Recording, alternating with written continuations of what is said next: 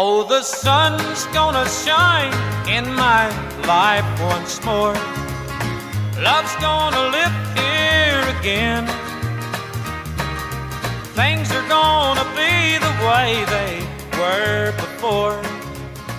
Love's gonna live. Good morning. Cable Smith welcoming everybody into SCI's Lone Star Outdoor Show presented by Mossberg Firearms.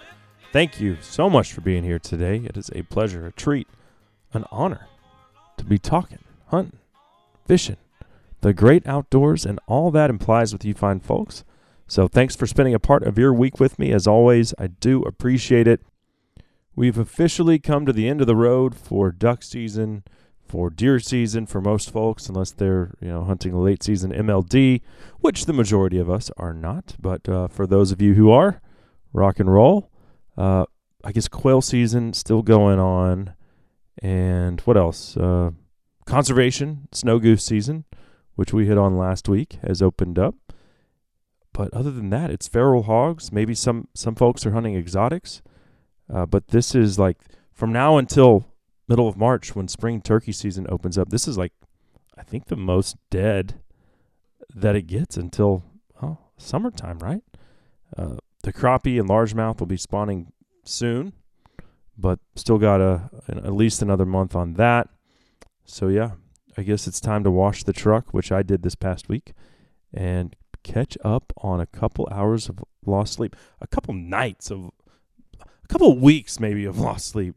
If your eyes are red and there's bags under them like mine have been, yeah, this past week I slept in a few days. I'm not gonna lie. What's sleeping in when you're almost 40? Well, if you get to sleep till 8 o'clock, you're doing pretty good. But anyway, we've got a great show lined up for you today, so you know what to do by now. Pull up that stool a little closer to the old campfire. Pour yourself another cup of coffee out of that beat-up old Stanley thermos, because we're ready to get things rolling here with one of the most well-known names in the outdoor community, one that is certainly synonymous with Western big game hunting. That is the Eastman name, Eastman's Hunting Journal, and Ike Eastman will be here for the duration of today's conversation. We've got a ton to get into, and I know we'll specifically hit on the evolution of a hunter. What about wolves and their place in the ecosystem? Also, how have wolves changed the behavior and the migration of elk in his home state of Wyoming? That's a fascinating topic to hit on, as is Ike's take on which state offers the best over-the-counter opportunity to take a trophy class bull elk. That's right, over-the-counter bull elk. We'll get into that. There's going to be a lot of stuff that we're going to hit on today. So excited to have Ike Eastman join us. And since we've kind of got the Western theme going today, how about for a giveaway, we'll do a Lone Star Outdoors Show First Light Cypher camouflage pattern, a branded cap, and we'll throw in a box of Crimson Talon broadheads as well. So to enter to win this week's giveaway, just email the word, let's say backcountry, that's backcountry, to lonestar@gmail.com. We'll be right back with Ike Eastman on SCI's Lone Star Outdoor Show. She just started liking cheating songs, and what's bothering me, I don't know if it's the cheating she likes or just the melody. The spawn is right around the corner. Your reels have been re-spooled and the tackle box is ready to roll. But the question is, can your truck handle another season of pulling your boat in and out of the water every weekend? Call David Boone at Third Coast Diesels. He'll make sure your truck is not what sinks your next fishing trip. Offering a widespread array of diesel parts and services, call 214-326-1176 or visit thirdcoastdiesels.com today. Cable here reminding you to check out the Polestar Helion 2.0 thermal monocular if you haven't already. It's got all the great features that you've come to expect from Polestar. Internal recording, varied color palette, and it's an essential tool for scouting so that you don't blow animals out of your sets. I use it on all my whitetail hunts and, of course, predator and hog hunting as well. You can find the Helion 2.0 at pulsarnv.com. And get this, you'll save 20% off when you use my promo code LoneStar_PL when you purchase any Pulsar thermal or night vision monocular. But the fire went wild. I fell into a burning ring of fire. Went down, down, down, and the flames went higher. And it burns, burns, burns. Oh, yes, the sounds of my youth. That is Social Distortion, punk rock band covering Johnny Cash's classic 1963 tune, Ring of Fire. Cable Smith here with you. Thank you so much for dropping by SCI's Lone Star Outdoors Show presented by Mossberg Firearms. We're all set to head out west for an in-depth discussion with Eastman's Ike Eastman. But before Ike jumps on here, this segment of the show brought to you by Vortex Wear. Y'all have seen, you had to have seen all of the awesome shirts and caps that Vortex has put out over the years. They've got an entire lineup now of casual to leisure to outdoor gear and wear that you can find at the Vortex website. And here's the cool thing. You'll save 20% off any Vortex apparel when you use my promo code LoneStar_20. So be sure to take advantage of that. Vortex, the force of optics. What do y'all say we go ahead and bring on our guest today? Joining us from Eastman's Hunting Headquarters, a journal, TV show. They've got so many different outlets these days. It is my pleasure to welcome Ike Eastman to the show. Appreciate it. Yeah, my pleasure. So, first of all, for our audience, where are you joining us from today? I'm in the deep state of Wyoming. We are the least populated state and the most gun-toting state in the Union. So nice. I'm about 70 miles east of Cody. So Wyoming is one western state that I have not hunted before. I'd say the closest I've been to you is Montana, and then I hunted on the Colorado-Wyoming border. One time I did it was cool because I got to rifle hunt elk during the rut with a ranching for wildlife permit, which was really crazy to think of. I've only ever done it with a bow until I had that experience and was like, this is not really even fair. Yeah, it's cheating, isn't it? It's definitely. We take. I felt a little dirty. I'm not going to lie. we take our bow hunting magazine. We draw out of the subscriber base every year. We draw a hunt winner, and we take them down to southern Colorado and do a ranching for wildlife hunt on a big ranch. And lucky for them. It's a lot of fun. It is. It's it's cheating. Great. Well, it's a great management tool. You can look at a lot of bulls up close and personal, and you're going to pick the right one if you can have the luxury of hunting with a rifle during the rut. There's no doubt about that. It is a great management tool. It gets the landowners involved in the wildlife management, and gets them vested in it, that's a huge part, especially in states like Colorado where there's a ton of the wildlife existing almost full year, all season on the ranches. So it works really well. Yeah. Well, and then like the, I guess the payoff for the public is that those ranches have to open up to Colorado residents. They have to do X number of, based off how many bull elk tags they get for the rut, for, rifle tags that they can then sell. Then they have to do, I think the ranch I was on was like 50 cow tags and 1 or 2 bull tags. They had to open up to the Colorado public. Yep. And they have their own unit. So it's, that ranch is a specific unit you can put in for, like the place we hunt on, you can put in for it, and it'll take, 26 years to draw it, because it's so good. Yeah. But it's a good management tool. Yeah. It was different though. And I've since been on one other guided elk hunt, totally different than how I'm used to chasing them on public land, because we don't give them a break. We're relentless. We don't care if we blow them out of their bedroom. I'm not going to quit hunting at 10 o'clock, but on these places, they don't want to drive the elk back onto the public because they want to Right. keep them on the private. So like, 10 o'clock, it's quitting time, guys. We got to go back Yep. to the camp. And I'm like, what? Yep. The first day I was You like can't trying to come argue with the out. guy. He's like, yeah.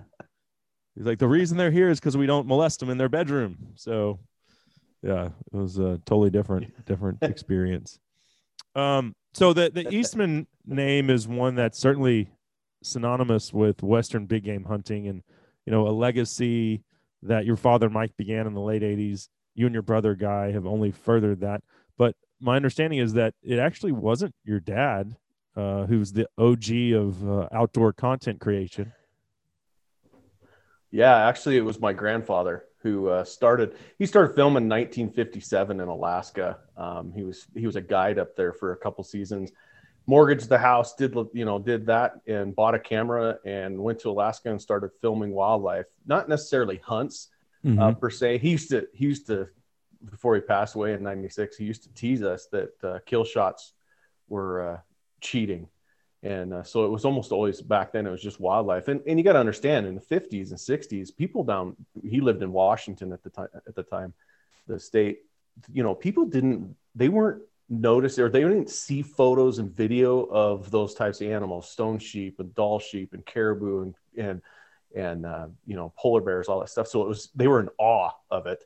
Uh-huh. And, that kind of led into him filming for Disney, and he started making his own theatricals and lived in Hollywood for a number of years. And kind of it parlayed into what we're doing now. My dad started our main ship is Eastman's Hunting Journal. He started that in 1987, and then it, grew into another publication, which is our Eastman's Bow Hunting Journal, and then a show, which we've been on a TV outdoor channel almost as long or longer almost than everybody. There's about 3 shows that I've been on there as long as we have. And ours is unique because it's all Western big game. Yeah. Elk, mule deer, antelope, sheep. When your grandfather Gordon started that filming, you mentioned like people didn't see it. Where would they see that? Maybe an encyclopedia? I don't know where, like today you can get on anywhere, social media or Google or whatever. I mean, you can find these things anywhere, right. That's different from even when we were kids. So right, I guess maybe encyclopedias or something. They would see it. Yeah, encyclopedias. Maybe a random movie would have some clip of a monster that Sasquatch that looked like a polar bear. I don't know. Yeah, but yeah, it was awing. In fact, I get people contacting us saying, "Hey, man, I used to watch your grandfather," because he'd come home and he would live narrate it. So they didn't have audio equipment really back then, so he would live narrate it in front of on a stage in front of 500 people at a high school auditorium in Spokane, Washington, and he'd travel all around doing that. And so he affected a lot of people. And to this day, we get people going, "Oh, I watched your grandfather. I was a little kid, and we were in Spokane high school auditorium, and I just can't believe what we saw." It's just awe. In fact, that's what spurred me to hunt for the rest of my life and teach my kids. And it's pretty cool. It's neat to see those stories, hear those stories. Yes, when I was a kid, it was Marty Stauffer's Wild America, and so your grandfather was like, ahead of his time. Probably Marty Stauffer knew of your grandfather.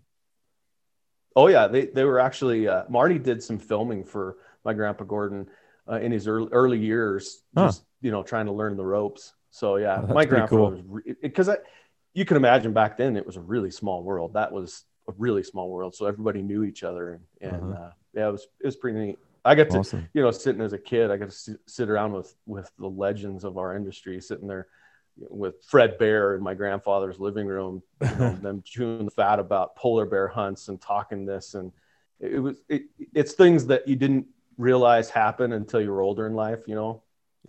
You got to meet all these people and had no idea who they were because you were, self-absorbed in your own middle school drama or whatever it is. Right. Yeah. So where are we today as far as Eastman's? How many entities you guys have? I mean, I've watched your show for years and years, but if you go to your website, I mean, there's a bunch of other media content that you guys put out. Yeah, we've kind of parlayed the 2 journals into the TV show, and then parlayed that into an online presence with Beyond the Grid, which is a YouTube TV, and that's been a lot of fun because it's completely different. The audience is different. How they watch and what they watch is different. So that's been a challenge, but a lot of fun. We also started Wingman, which is our wing shooting division, and ducks. And we were talking before the show that our winter this year ducks? is horrible. So my guys are, yeah, exactly. I don't know where the heck they're all sunbathing in northern Canada. I think it's bad, but have that division does ducks and upland and all that. Then we have our podcasts. We have our own podcast, Eastman Elevated, which is Western big game stuff. And Brian Barney, our host there, does a fantastic job. He's really detailed and loves to share his knowledge and get guests that share, knowledge on how to do it, where to do it, tactics and stories. And they do a real good job. And then we also have Flycast, which is a fly fishing podcast, and that whole division. And it's more of a Western fishing, but we're really starting to focus a little bit more on the adventure. Hey, we're going to go tarpon fishing or flats fishing or red fishing down to Texas or whatever. And how do you do that? Here's a way to do it on the cheap. Here's a way to do it, with a guide and an outfitter or whatever. So that's kind of fun. We also have our Tag Hub, which we started about a year ago. And in the back of the Eastman's Hunting Journal for more than 20 years now, we were the first to do this. We started putting together, because out west you have to draw the tags, as we were talking about earlier. You have to draw those tags, and application process in each state's different, and which units are good, which units aren't good. Do I want a weapon? Which weapon do I want to use? Do I want grizzly country? Do I want mountains? Do I want whatever terrain? What type of trophy am I looking for? Is it just a meat hunt? Is it a trophy elk hunt? Whatever. And so, it can get very complicated. And so 20 years ago, actually longer than that, 25 years ago, we started what we call the Members Research section, or the MRS, in the back of the magazine. And it kind of helps guys walk through each state, how to apply for them, when to apply, when the draws. And we took that here a couple of years ago and build it into a digital version. And so you can pull it up and you can sort. All right, I want Colorado, and I want mountain terrain, and I want elk, bulls only rifle tags, and it'll pull up all those areas that have that. And then you can sort through those areas and really refine it down to, this is the terrain I want. I have this many points, so I can draw these tags. Is this something I want to do? And it's ever growing. I mean, there's plans for it to have members section where it keeps track of your points, and it you can hit my layers, and it pulls up all the units that you can draw with your point system, the number of points you have. So it's really, really neat. And it also has its own content on there. So there's stuff that we're writing that is specific for the Tag Hub members. There's TV shows on there that come out before they go anywhere else. There's a lot of stuff. And so that just like a membership-based platform? It is. Yep, membership-based. There's three different levels depending on how deep you want to get into it. And there's gear reviews, and then there's gear giveaways on there. We're giving away some hunts on there, so it's pretty neat. And it gives you a bunch of different layers. Like you can do a drought layer or a predator layer. Obviously in Wyoming, and we're having hell with predators. I was talking to a guy over lunch about our wolf problem and how they've affected the elk migration and completely changed it from 10 years ago. And elk are still around, but they're in different places than they were, which another reason why you need Tag Hub, because that stuff comes out in the wash. You might have been putting in for one area that used to be 5 years ago, used to be epic. Right. But the elk migration's changed because of the predators. And now you want to put in for, 2 areas closer to the wind range, that type of stuff. Okay, so a great resource there for the Western big game enthusiast. We are going to knock out a quick break. When we come back, we'll start to wade through the wolf discussion. That segment, by the way, brought to you by First Light and the Guide Light Pant. It's going to come in handy when I cross the pond over to Africa here in a couple weeks, because it's going to be the heat of their summer, and the Guide Light Pant will keep me cool during the heat of the day. And I'm talking about, think of a Texas summer. Well, we're going to be hunting Cape Buffalo in those temperatures because the 2020 trip got postponed. I'm not sweating it.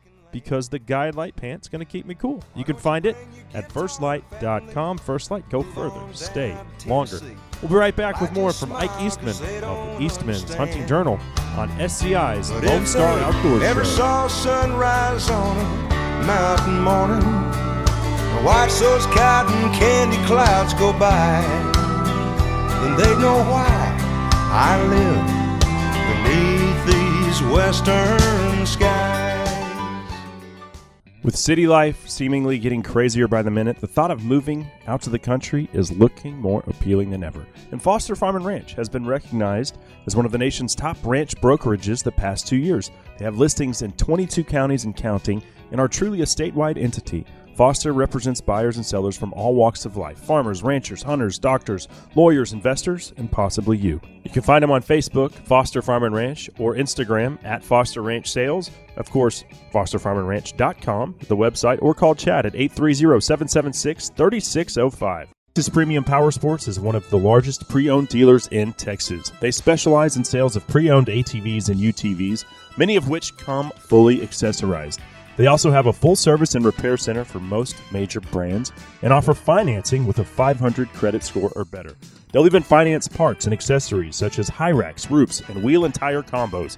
Visit TexasPremiumPowersports.com or check them out on Instagram at Texas_premium_powersports. That's TexasPremiumPowersports.com. Play your part, know your lines. If they ask, we'll both say, yeah, we're doing fine. Airing out your dirty laundry, hanging all your so-called That's the Band of friends Heathens out bringing to us dry. back on SCI's Dry. Lone Star Outdoors Show, presented by Mossberg Firearms. Cable Smith here with you. Thanks for dropping by today as we are talking all things Western big game with Eastman Hunting Journal's Ike Eastman. But before we get back into that conversation, this segment is brought to you by Stealth Cam and the Fusion wireless cell camera. I've seen these things for as low as $159.99. It's incredible for a wireless trail camera that's going to send live pictures to your app right there on your cell phone. It's so easy, and gone are the days of taking an hour to set up that app and connect your phone. It's so simple. It's mind-blowing. You just scan a QR code and bam, you're online. It's awesome. It's the Fusion. You can find it at stealthcam.com. Well, Ike, before we talk wolves, I did want to ask you, with a lifetime of Western big game experience, which species is your favorite one to pursue? Because through the beauty of Zoom, I can see that giant mule deer on your wall there in the background. That's actually a buck my dad shot a number of years ago. Oh, really? And he's a cheater buck. Yeah. He's a Wyoming deer. He's a heck of a deer. Really. Yeah. My dad hunted him for 3 years, and that buck outsmarted him. It was unreal. That buck would literally have a hole up into the brush that he would go over the hill. They always knew where he was, but he'd go up over the hill and disappear, and they couldn't find him. So once you saw him and got you got one shot, and if you missed him or messed that opportunity up, he'd disappear and you'd never see him again. So it took him 3 years to make the everything, the stars align, and it was pretty cool. It's on. Yeah, I think it was on TV. I'm sure it was. So what is your favorite species to hunt?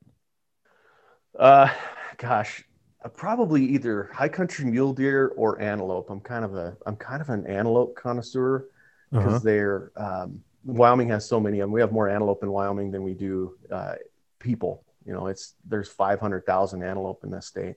Oh wow! So there's lots of opportunities. You get to see a ton of animals. It's a great place to start hunters because you're driving around. It's not real physical. The weather's usually nice because you get to hunt them in September, and you get to see bucks. And the difference between a mediocre buck and a Boone and Crockett buck is just near 2 inches. I mean, you'll see a lot of 77 to 79 inch goats. But to get over 80, which is only 1 to 3 inches, is rare, and it's hard. And you got to be able to judge, the difference. Has he got length, but he doesn't have mass? Does he have, the prongs, but he doesn't have length, in all those different variations, and be able to come up with something that's a trophy. But It's hard to walk Yeah. away from conventional hunting, especially as a young person that can physically do it. That's a lot of fun. It's like sheep hunting for deer. Really, it is. Well, I'll tell you this. If I saw a 77-inch antelope, it's going down without a second thought. So, I can judge a whitetail coming from Texas. I don't have any freaking idea how. I've killed 2 pronghorn, and I have no idea how to judge them. So if I saw one that was like, "Yeah, that one looks good," boom. I guess it's kind of the brown it's down mentality for me when it comes to antelope. That's okay, because I got material in Tag Hub that'll help you walk through on how to field judge an antelope, field judge deer, elk, whatever you need. Right on, right on. Where I'm from, we look at whitetail all day long, and so I'm pretty good at judging that. I think most people can tell, oh, that's a booner mule deer, and I've spent some time hunting mule deer, but the pronghorn, just like I had no idea. I might as well be hunting something in Africa. The margins are so small. You can tell, holy crap, that's a huge elk, because it's 50 inches bigger than the one you saw before. Not 3. Yeah, exactly. An inch and a half on each side. It's like I'll put it like this. So the first time I went to South Africa, we had just shot a warthog. We're actually driving back to camp for the evening, and my PH Carl was like, "Oh, that is a monster mountain reed buck." I was like, "What the hell is a mountain reed buck? First of all, how much does it cost?" He's like, "You have to shoot this." He's like, am I legal to shoot it? Yeah, he's like, it's like $400 or something. It was insignificant when you've already invested so much to go someplace like that. And I was like, okay, yeah. It's the only animal that I've ever, and I had this misconception about Africa, like thinking it was going to be driving around on flat plains and shooting things out of trucks, which really didn't appeal to me. It was a trip that was facilitated through this line of work. And so I was fortunate to go. But then I got over there, and I was like, man, this is like Western big game hunting, especially like hunting kudu in the mountains was every bit like hunting elk, but without the bugling. A lot of glassing. With something a little even more wily.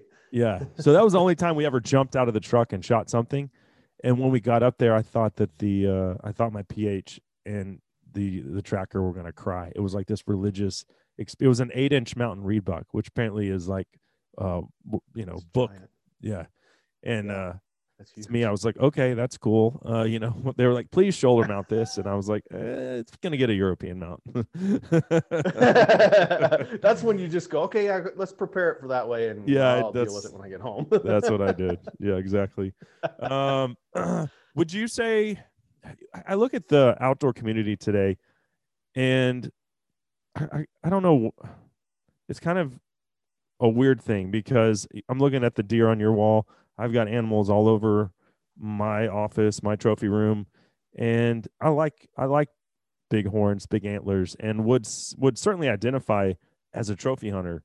And I asked Stephen Ranella this question a couple weeks ago, and he's like, I don't ever use that term. If someone wants to use that term and that's their hill to die on, so be it. But I was like, but aren't we all really trophy hunters? Are you going to shoot the forky, or are you going to shoot, the 4x4 if they both walk out? And we all know the answer. You want to catch a 5-pound bass or a 10-pound bass?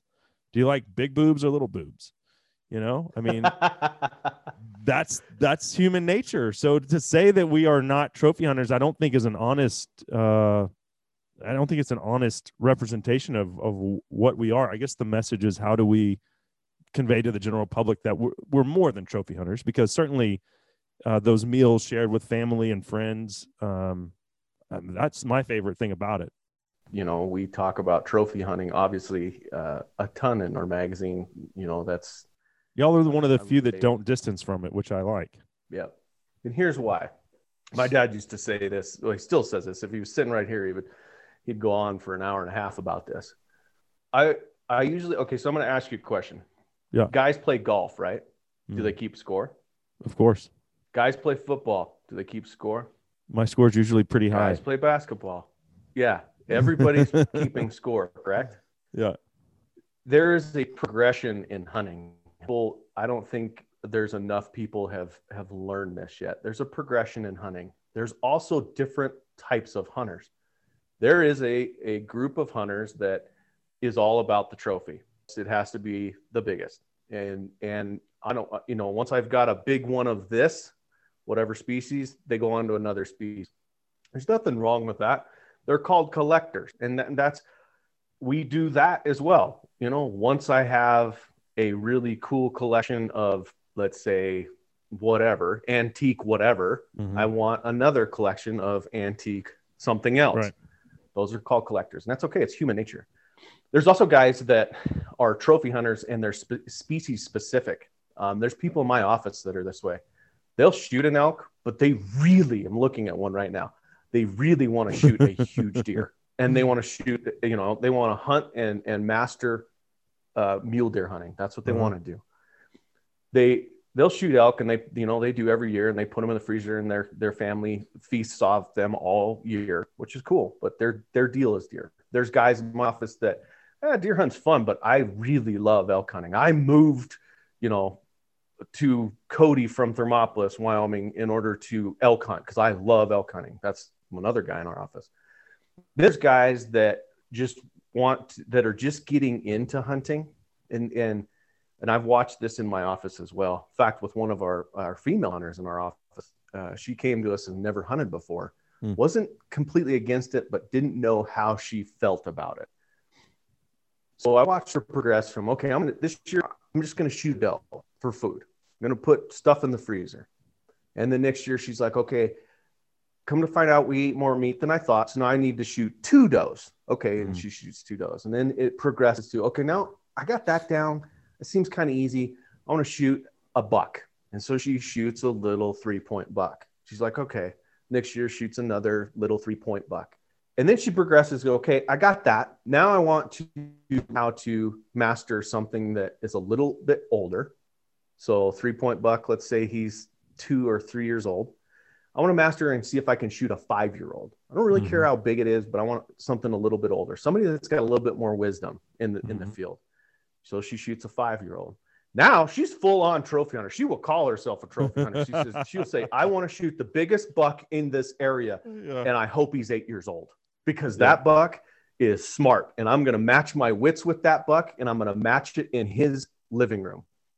So I call trophy hunters. And here's why, because what's the quarterback going to be holding up Sunday night after the football game? Yeah. He's going to be holding the Super Bowl trophy. Yeah. Right? Yeah. Everybody, the Stanley Cup, you name it. It's a trophy because it shows something that you conquered out of skill, determination, grit, all of these things. And it shows that you matched wits with whatever the opponent is, and you won. You were able to do it. Just like the buck behind me. It took my dad 3 years, and he hunted that buck almost completely solo or completely solitary to take match wits with that buck. And that buck outwitted him for 2 years. And the third year, he made a mistake. The third year, he stopped and looked, and that was it. Yeah. So I call them trophy hunters. You can call them what you want. I call them trophy hunters because it has to do with matching wits. It also has to do with management. The easiest way to manage a population, because one buck breeds 25 does, sometimes more than that. It's easier to manage a population with one buck. So you can take one buck out, which decreases a population significantly. I also look at it's trophy hunting as a mature animal. And that's what I want to take. For instance, 2 years ago, we had a really bad winter here in Wyoming, or 3 years ago, we had a really bad winter. The following year, the antler growth was horrible. I still took a mature mule deer, but he wasn't huge. He was a 170 class mule deer, but he was almost 8 years old, which is an old mule deer in Wyoming because our winters are so bad. Oh, for sure. It's matching wits with something that's old. We use the antlers as a very quick litmus test on how old that deer is. I hope that helps. Maybe I'm full of crap. You guys reach out to me and let me know. But. No, I mean, I kind of feel the same way, but I usually head west for my pursuit of these things because here, I mean, I still love to take a nice whitetail every year, sometimes two if I'm lucky. But as far as filling the freezer, that's my freezer meat is, we have whitetail, we have axis deer. So that's what's in the freezer. So when I'm going to these other places, a cow elk tag doesn't interest me in the least. I do not care one bit about that. And some people might think that's insane, but I already have a freezer full of venison. So when I'm going out west, I'm not going to be dishonest and say I'm not going to with a bow. I'm not going to shoot the first 5x5 that makes a mistake, because I will do that. But to me, that's a trophy with a bow. So yep, that's exactly right. Yeah. And that's where you are in progression. But if you shot 10 of them in the last 5 years, or shot 5 in the last 10 years, you're kind of like, oh, maybe I'm going to shoot a 6-point this time. Yeah. Or maybe I'll make it a really old 5-point, something like that. Right. Well, so let's transition to actually, let's do this. Let's take a quick break. You're cool to stick around for a few more minutes? Absolutely. Good deal. And that segment was brought to you by Pulsar Night Vision and Thermal Imaging Technology and the new Helion 2.0 XP50 Thermal Monocular. It's the best monocular I've ever used, and trust me when I say I've pretty much gotten to play with all of them. Been very fortunate in this line of work to test and evaluate a lot of different units. The Helion 2.0 is the best of the best. It's got the diverse color palette that you'd expect, internal recording, and when it comes to image clarity, you won't find one better. You can find it at pulsarnv.com. We'll be right back with more from Ike Eastman of Eastman's Hunting Journal on SCI's Lone Star Outdoors Show.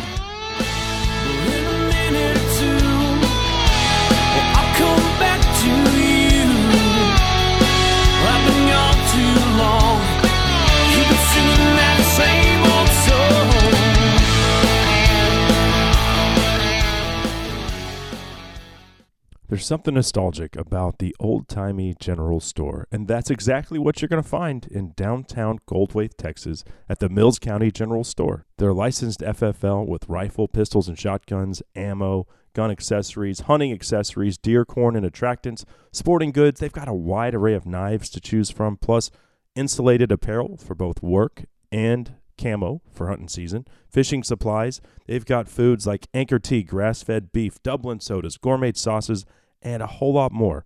Also, Ace Hardware. From wall to wall, they have it all. Check it out. The Mills County General Store right there in Goldthwaite, Texas.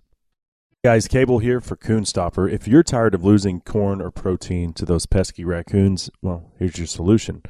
If you're running a traditional feeder that has, those long legs that coons like to climb up, rob you blind, well, you just attach the Coon Stopper to each leg. It's so easy. I just put one on a 300-pound all-seasons feeder, and the results speak for themselves. Coons don't like it. They basically attempt one time, realize that it hurts, and they're done. Throw in the towel, just like that.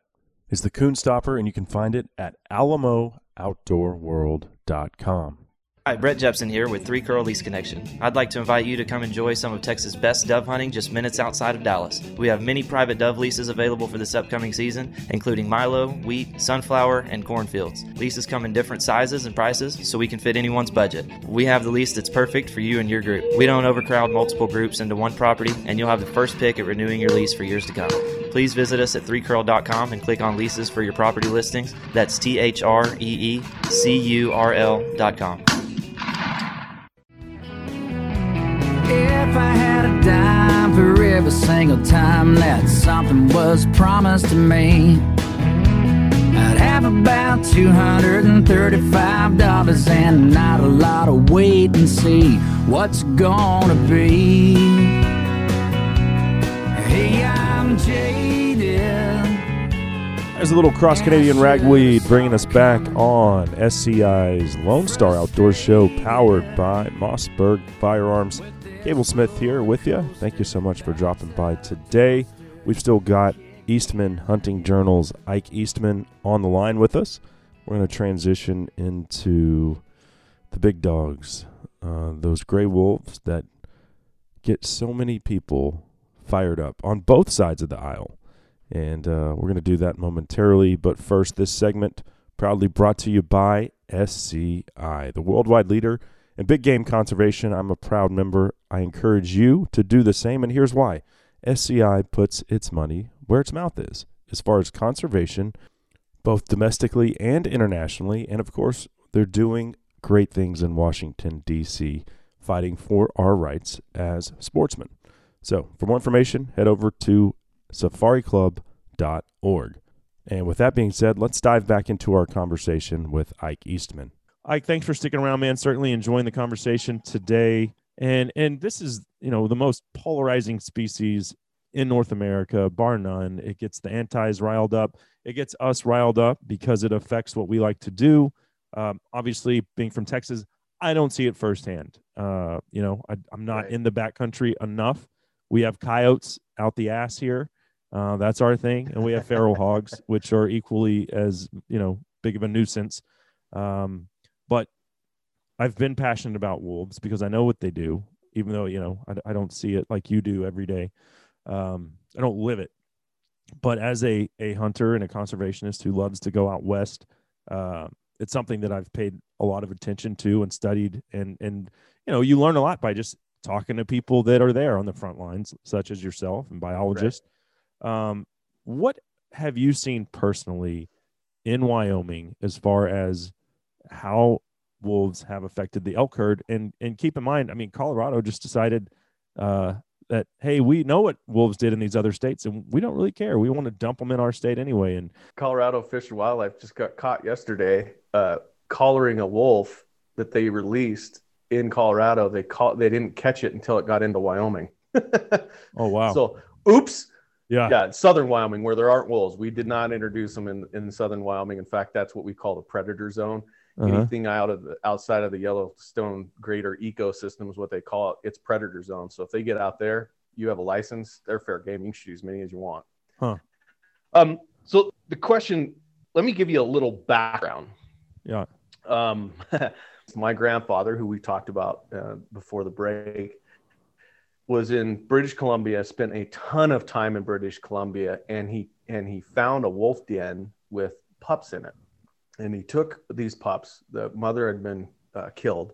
He took these pups and adopted them. He wanted to study them because they're such a key balancing lever in an ecosystem. Okay, when you can take the apex predator in any ecosystem and learn about them and manage them, it's easier to manage your wildlife. Mm-hmm. So he took these wolves, studied them, and then found another set of wolves and took them and studied them all in the same compound. Back in the 60s, there's no rules. Bring back to Wyoming, put them in a compound, a big compound, and studied these two generations, and then bred the two alphas from each pack, and ended up with a third generation of wolves, and studied them for better part of 10 years. Now, his reasoning was he wanted to learn not only are they pivotal in Canadian, but they used to be here, and why are they gone, and how or if they should be introduced. Mm-hmm. Now, he was quoted in the newspaper in Jackson Hole in the 80s when they were fighting over the wolves. Should we bring them back? Should we not?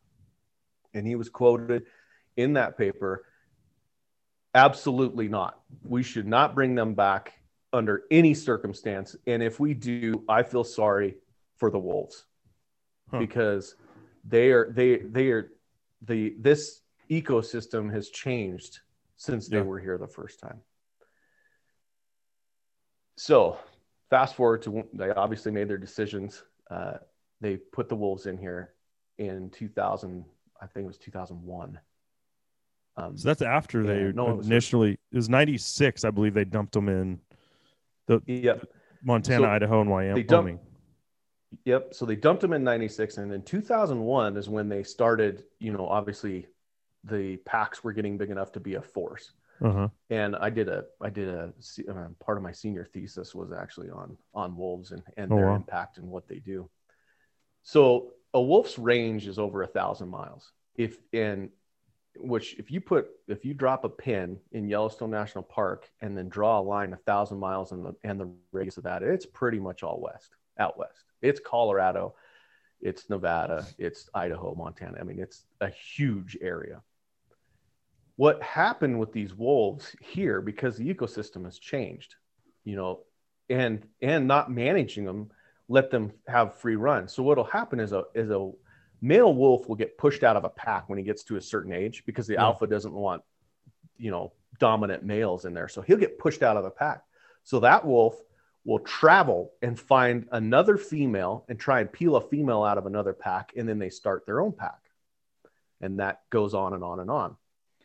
The problem with this is in a 1,000-mile range, you either have to control them and leave them in an ecosystem you want to manage, or they're going to be downtown Denver chasing kids. Okay. Mm-hmm. So in Wyoming, we've managed them to keep them away or in the Yellowstone ecosystem on purpose. It's all done on purpose. And right now they've changed the elk migration patterns. They've changed where these elk are breeding. They've changed where they're calving. There's elk in the Red Desert, which is, it is desert. In fact, we just did a TV show about this over Christmas. That one of our buddies drew a tag down in Wyoming in the desert. I'm talking sand dunes. Okay. There's these sand dunes. It's called the dunes unit. The dunes move around and people migrate or play on these dunes. There's elk down there now. In fact, there's 3,000 head of elk down there. If you want to see something funny, go look at an elk standing in a sand dune. You go, is that a camel? What is that?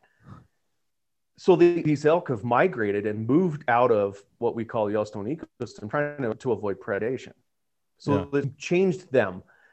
Do we have as many elk in Wyoming as we always did? Yes, but not in the same places. Uh-huh. We started in 2001, there was 29,000 head of elk in the Yellowstone herd is what they call it. Yeah. It's down to below 6,000 head because these wolves have just annihilated them. Okay. Yeah. And people go, it's hunting pressure. No, can't be hunting pressure, because if you do the math, 6,000 head of elk, and you're shooting, let's say you shoot 1,000 head, there's no way you're shooting 1,000 head because there's not that many tags. You're shooting about 500 to 600 head of elk every year. Uh-huh. In the Wyoming, in those surrounding areas. So the population should continue to grow if you're only shooting that much. What's happening is, in order for it to shrink, you have to not only kill the calves, but you also have to kill the breeding females, or at least stress them out enough that they abort their calf, which is the other thing that happens. So it's twofold. They're killing the calves when they get on the ground. I'm going to leave bears out of this for a minute, because bears are hell on black bears, and grizzly bears are hell on elk calves and deer calves and everything else. But one of my buddies did his senior thesis in New Mexico, and he did it on black bear predation on mule deer fawns. So it was pretty astounding looking at that research. How many fawns did he find one would kill? I don't remember the numbers too, but it was, June. Yeah, I don't remember the numbers, but he would just go from fawn kill to fawn kill, and just and they'd collar these bears, and then they'd follow them around, and everywhere they went, they left a trail of dead mule deer fawns. Yep. They did a study in Colorado. They did a study in northern Colorado of black bears, and they found that one mature adult black bear will kill 30 fawns in a month. That's incredible. You start calculating that out, and a black bear's range is not very big. Yeah. You're talking 10 square miles. Uh-huh. That's like every fawn in there. Right. It's crazy. So they're hell. The bears are hell on fawn, not to mention coyotes, and these poor things are, coyotes, wolves, black bears, grizzly bears. If they Mountain find lions. September, that first they're, it's amazing actually. Yeah. So the wolves have been hell in Wyoming, and the management plan that we have in place right now is a really good management plan. The wolves are getting smarter. I have a friend that his whole fall he wanted to shoot a certain female wolf, and he never did get it done. But that seems impossible. He says, "Well, that is jeez." He literally spends 4 days a week on his mules in the backcountry, hunting, or in the summer he's just kicking around. He's a unique individual. But what is the management plan? The wolves. What's that? I'm sorry. I said, yeah. What is leading into going back to the management plan that you had mentioned that you're actually happy with? So they're trying to control the ones in the Yellowstone ecosystem and keep them to a relative number. It's really kind of stupid because when they introduce them, they're like, oh, we're only going to put, I think it was 396 wolves. We're only going to allow 396, and above and beyond that, we're going to manage them. Well, now we're over 1,000 head, pushing to 1,500 wolves, and they're letting us shoot 23, which is ridiculous. That's absolutely ridiculous. You're not even scratching the surface on management, and it's just going to get out of control. In fact, the wolf I was telling you about that Colorado collared, they found this wolf in Colorado, and they were trying to collar it in Colorado, and that wolf, they DNA tested it back to the wolf pack that's in Jackson Hole. So he went 350 miles. He was just, he got pushed out, and he was looking for a female to start a pack.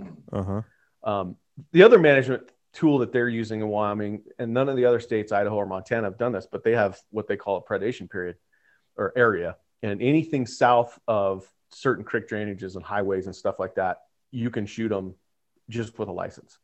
And they're trying to keep them out of the ag and production portions of Wyoming, as well as they're trying to keep them off the winter range. Because if they get in the winter range down, the Red Desert, that area, there's those animals, because a wolf doesn't just kill and eat. That's one of the misconceptions. People think, they kill and they consume everything that they kill. No. Why am I looking at a picture of 18 dead elk in one pile then, right? Yeah. That exactly. Happened in Wyoming 4 or 5 years ago. I remember that story. Yep. Huh. So what a wolf is, he's an apex predator. By being an apex predator, they're the ones that kill the animals, and then everything else in the ecosystem that is a predator feeds off of it. The coyotes, the badgers, the skunks, the bird population, everything else feeds off of that one kill. Now they clean it up, but if you have too many apex predators, they're killing without cleaning stuff up. It's a giant waste of a resource. It's like letting timber burn. Pointless. Right. Absolutely pointless. Yeah, and it's the total misconception that they only kill the weak and the old and the young as well. I mean, they're indiscriminate. They see something that they think they can kill, and they do it. And they don't quit because of the pack mentality until they run that animal into the ground, whether it's a 350-inch bull or a yearling calf. It doesn't matter. Let's do this. Let's take another break. I want to come back and find out how Wyoming manages or tries to manage the wolf population despite the feds' interference. Sound good? Absolutely. Rock on. That segment, by the way, brought to you by Rustic Reminders Taxidermy with locations in Marion and San Antonio, Texas. Josh and Becky Gunther have been taking care of all of my trophy mounts for going on dang near a decade now. Time flies when you're having fun, right? They do amazing work, offer quick turnaround time, and they answer the phone when you call. You can find them at gr8mounts.com. We'll be right back with more from Ike Eastman on SCI's Lone Star Outdoor Show. We're gonna be.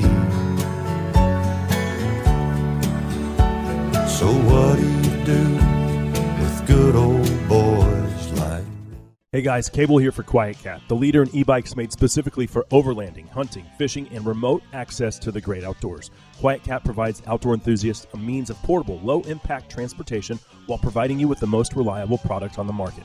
I own a QuietKat, and it has surpassed all my expectations. It's an amazing machine that stealthily gets me wherever the hunting or fishing adventure takes me. Based out of Eagle, Colorado, QuietKat is able to put all of their products to the test, making sure your e-bike is built to last. Visit QuietKat.com or call 970-328-2399 for more info. Hey y'all, Chris Letzinger, online sales manager at Cinnamon Creek Ranch here, reminding you we're not your typical archery club. We're a one-of-a-kind archery facility with indoor and outdoor ranges, full pro shop, and 6 different 3D courses. Cinnamon Creek was designed by hunters for hunters. Located in Roanoke, Texas, we have over 200 3D targets to hone your archery skills. Call 817-439-8998 or visit us at cinnamoncreekranch.com to visit our new online store. That's cinnamoncreekranch.com. Hey everybody, this is Max Stalling, and you're listening to my buddy Cable Smith on Lone Star Outdoor Show. I've got this friend, he's a lawyer in Dallas, and his folks grow potatoes out Panhandle Way.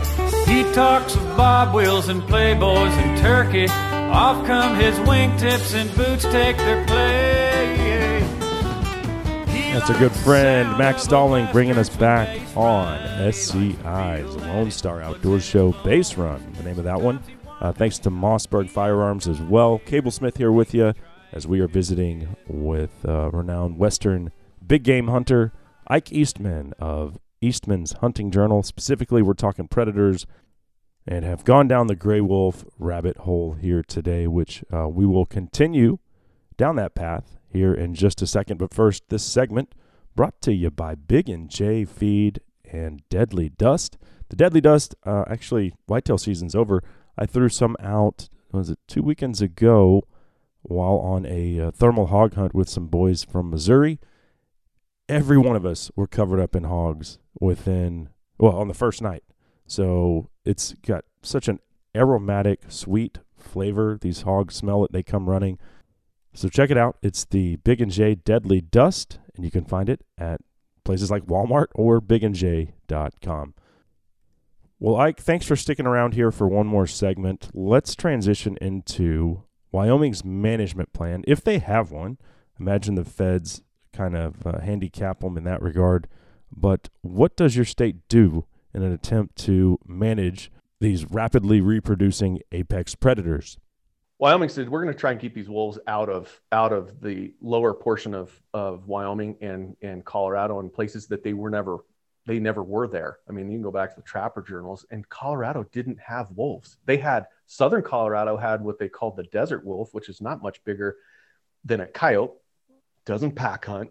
Yeah. And so they're going to try and they're going to do it. They're going to reintroduce these wolves into Colorado for people's pleasure, which I personally find perverted. That is absolutely the greatest definition of this, is just so they can see a wolf in the wild. And they'll never see a wolf in the wild because they're sitting at a cubicle in Denver or Boulder. They're not going to see a wolf. Yeah. And that's what my buddy was telling me, is he said these wolves have changed their habits. He goes, it's getting really harder and harder and harder each year as they're being hunted. These packs are being hunted. It's harder and harder to see them in daylight. In fact, the Game and Fish, they have the ability to go in and control packs via helicopter or airplane. And they're struggling now because the wolves hear the helicopter and they just get in black timber. Like, last time we were out in the wild, the helicopter flew by, Bob and Fred, they took it in the teeth. So yeah, we'll go in the black timber where they can't do that for us. So that's interesting. Wyoming does use aerial gunning to help control the population. Mm-hmm. See, I tell people that, but yeah. No, it's fine with me. I think that people need to understand that happens.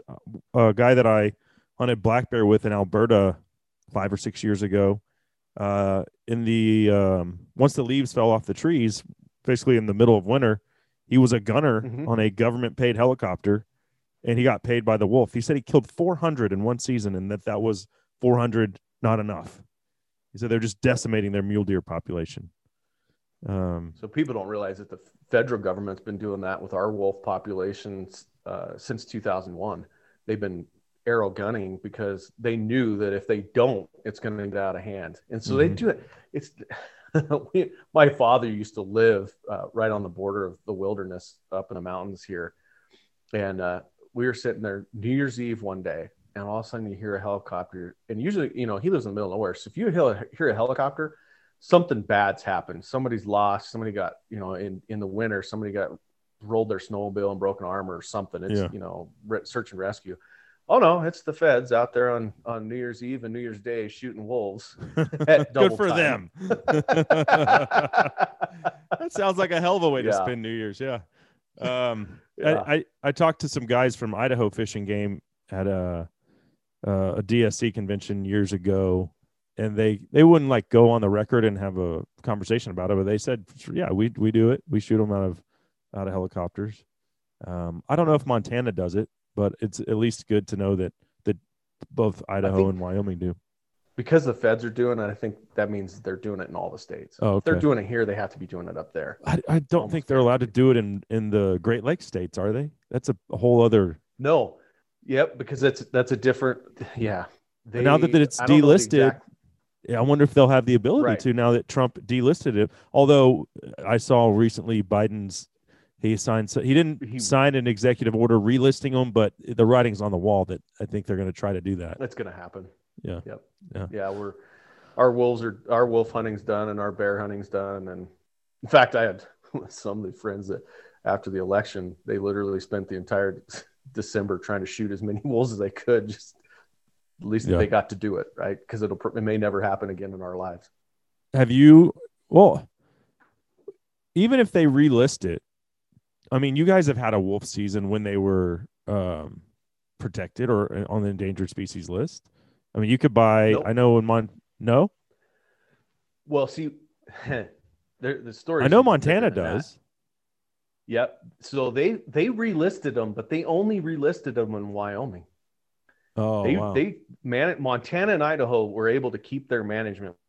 What happened is they rejected our management plan, therefore putting them back on the list. Wyoming's management plan, and they did it for like 3 years, and then Trump got in there and Zinke reversed that order, and then we've been able to hunt them ever since. But that's what'll happen. They don't like our predator zone.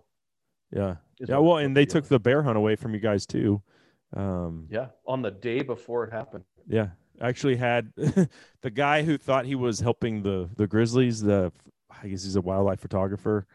I wasn't. Oh, the guy that drew the tag that wasn't going to use it. I wasn't 100% forthcoming with him when I asked him why I wanted to have him on my show. And so I did have him on. Yeah. Had him on and had him explain his whole point of view, and afterwards said, "Hey, I knew you wouldn't come on if I told you what, it was a pro hunting show." And right. But I said I'd like to air it if you're okay with it, and he was like, "Yeah, it's fine. I don't care. I hope the bear hunt gets canceled." So I did, and he won. But that's unfortunate. That's another unfortunate predator problem. When you have sows that are 25 years old, which there's a really famous sow that guy that you're talking about takes a ton of photos. She lives in Teton National Park. She's 25 years old and she's having 4 cubs each year. Yeah. That means that ecosystem is beyond capacity. That's a bad deal. 4 cubs, and she can find enough feed and enough stuff to keep all 4 cubs alive. That's a problem. I just saw babied. I just saw a news story like today that they found the oldest grizzly ever in Yellowstone, 35 years old. I don't remember if it was a sow or a boar. Yeah, but I've only hunted in that bear scene. I only hunted in grizzly country in Montana, and I was hunting black bear, and I saw more grizzly than I did black bear. Which this was around Kalispell, and I was like, "This is a little alarming." Like a little eerie, isn't it? Yeah. You find out you're not the number one predator out there. It's a little eerie. Just the fact that there's no grizzly season, but yet there was more grizzlies in that unit than there were black bear was like, what? This doesn't make sense really from a management standpoint. Grizzlies are really hard on black bear. They do not like them, and that's why you never find a grizzly bear black bear cross, because they don't exist. Grizzly bears kill them constantly. So if you find a black bear in an area that has a lot of grizzly bears, he's going to be giant because he's been able to fend them off. Right. Have you taken a wolf since you guys enacted the season? I have not. I have not taken a wolf.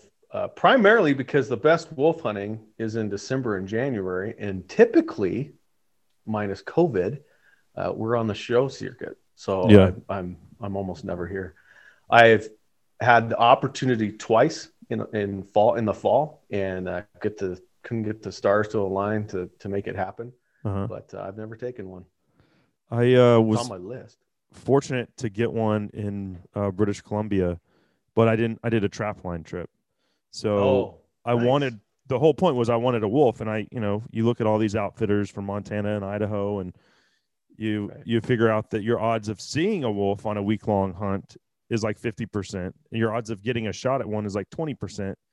Right. The trap line deal was like 80% you're going to catch a wolf. I was like, yep, sign me up for that one. That works. Yeah. But it was cool because that's cool. I actually got to shoot at one on a bait pile, like right at legal shooting time, and missed it.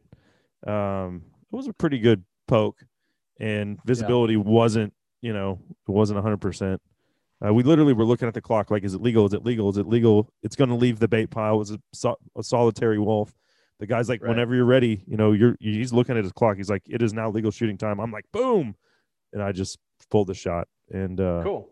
But yeah, so there's my sob story. Oh, But did you get a black or a gray? a gray female. She weighed about 90 pounds. Yeah. Yeah. I still did dispatch her. She was alive in the trap. I don't think I've ever said that on the air, but that was, I'm pretty transparent about what I do. And, I think the ethical thing to do is to dispatch them as quickly and humanely as possible. We do a fair amount of raccoon trapping out of my place. They're rampant, the little buggers. And we had one here 2 weeks ago that son of a gun chewed his arm off. I didn't even know they do that. Yeah. Jeez, that's called survival right there.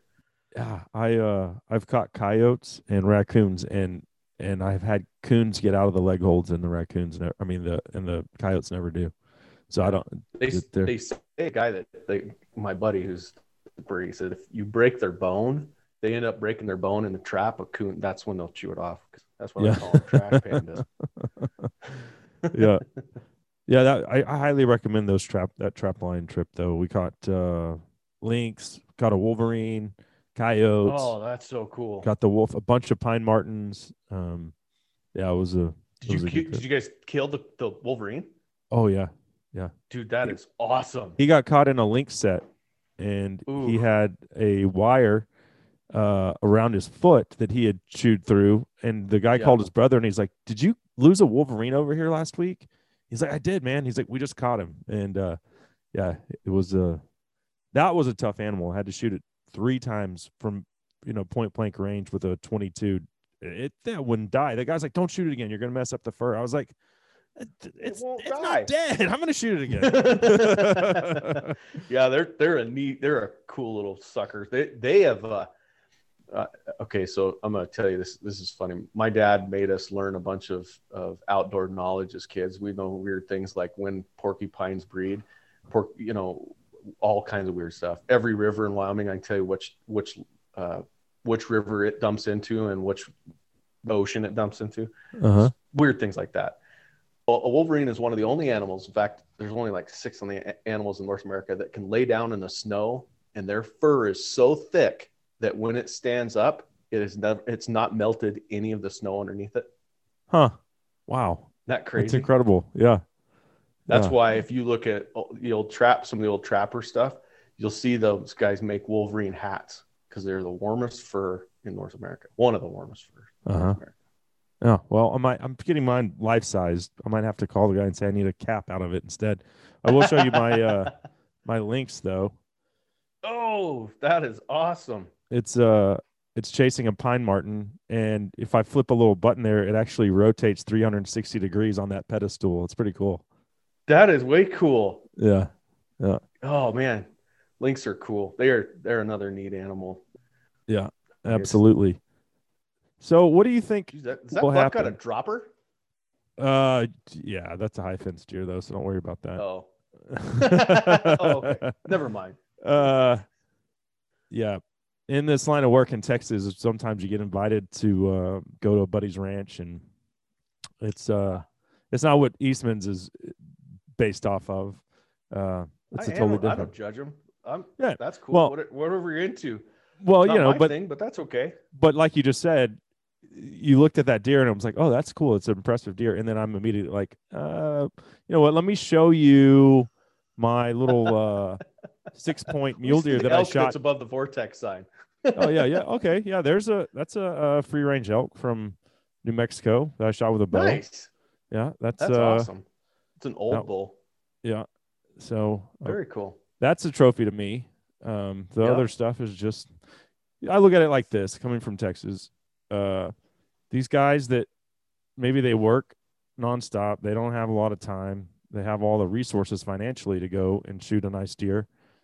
I'd rather them go shoot it at a high fence than not hunt at all, not buy a license. Yep. So that's how I look at that. I agree. So I figure they're on our team, even though they do it a little different from the way that I prefer to do it. But yeah. Yep. As long as it's not, in my opinion, as long as it's not hurting You're only helping society. Like you said, those guys are buying tags. They're helping Texas wildlife across the state by doing that. And that's a huge deal. They're going to Dallas Safari Club. They're donating money. They're buying hunts. That's what it is. And not to mention, you got boxes of Hornady back there. Not to mention, that's because I'm going on a buffalo hunt. Yeah. Are you really? Yeah. I leave on the 18th of February. Yeah. Where at? South Africa. Yeah.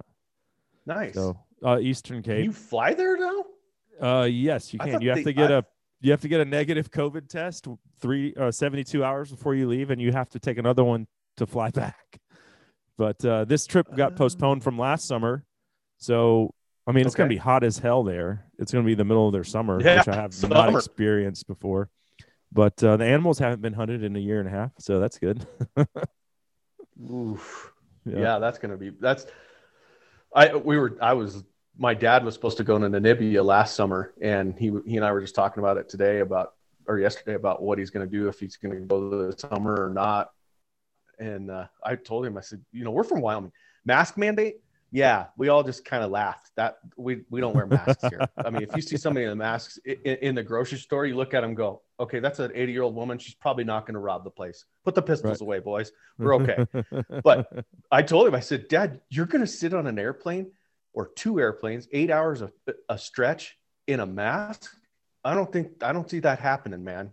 He's like, oh yeah, I don't even like going because we have to go to Montana to grocery shop. And he's like, I don't even like going up there to Costco. I have to wear a mask for 30 minutes. Yeah. Well, imagine that for 8.5 hours. Yeah. Yeah. I think I'm going to put it off till this is all done. Yeah. So, who knows? No, thanks. Which I already had COVID. I had it. Yeah, us too. Went through my household. We just played a giant game of what can you taste? Right. I still can't smell 7 weeks later. So really it's slowly coming back. But yeah, I mean, like I haven't smelled a fart in damn near 2 months. Your wife's probably like, can I have that? Yeah. Now it's the whole thing's, I heard a health professional in Wyoming just 2 days ago on Sunday say that we're really close in Wyoming to herd immunity. So I think by this summer it's going to be gone, in my opinion. It'd be nice if the elk could get herd immunity from the wolves. Yeah, exactly. They got parvo. It's okay. Yeah. Well, interesting stuff, man. I've certainly enjoyed the conversation today. Hopefully we'll be able to do this again sometime in the near future. If you want to give us your website, where folks can follow you on social, all that good stuff. Eastmans.com, Facebook's Eastman's Hunting Journals. Instagram's the same thing. YouTube, we have new content on YouTube coming up every single day. Is what if you're into Western hunting, we have gear reviews and hunts. So Eastman's Hunting Journals, check us out. It's fun. We have a lot of good times, and I love reading the comments, especially YouTube, because they're all half of the people on there are crazy. But that's okay. Oh yeah. Last question I have for you. So if I want to, I've killed 3 bulls. I haven't missed an elk season in, I don't know, 7 years, I think. Once I went, I was like, oh, I'm going every year. I'm addicted to that. I am. I it's weird being from Texas and having this affinity for me, it's elk. Like you said, there's people in your office that are all about the big mule deer. What's the best opportunity to have a shot at a 350-inch bull over the counter? Wyoming. We don't have over-the-counter tags, but we have general tags that you can draw every 2 to 3 years. And every elk unit in Wyoming has a 350 bull in it, at least one, probably 2 or 3. If you're doing archery, I would say Idaho is a great place. Over-the-counter archery elk tags. They don't manage it great for elk, but they have awesome opportunities. In Idaho. And I'll throw this out there. You can draw in Montana with 1 point. A lot of times you can draw a decent unit. I'm pretty sure I saw a couple 350s the one time I bow hunted there. And Montana's got a lot of elk areas that, especially if you're archery hunting, that you can hunt that is outside of the grizzly bear areas, that you can hunt archery and pull a 300 to 340 bull almost every year if you wanted to, every other maybe. Right on. Right on. Especially if you get good at it. Yeah. So, well, I keep putting in for, I'm building my points in Utah and all these other places. So someday. Putting in for Wyoming? I buy the points in Wyoming. Yeah. Yeah. Yeah. So I don't know how many.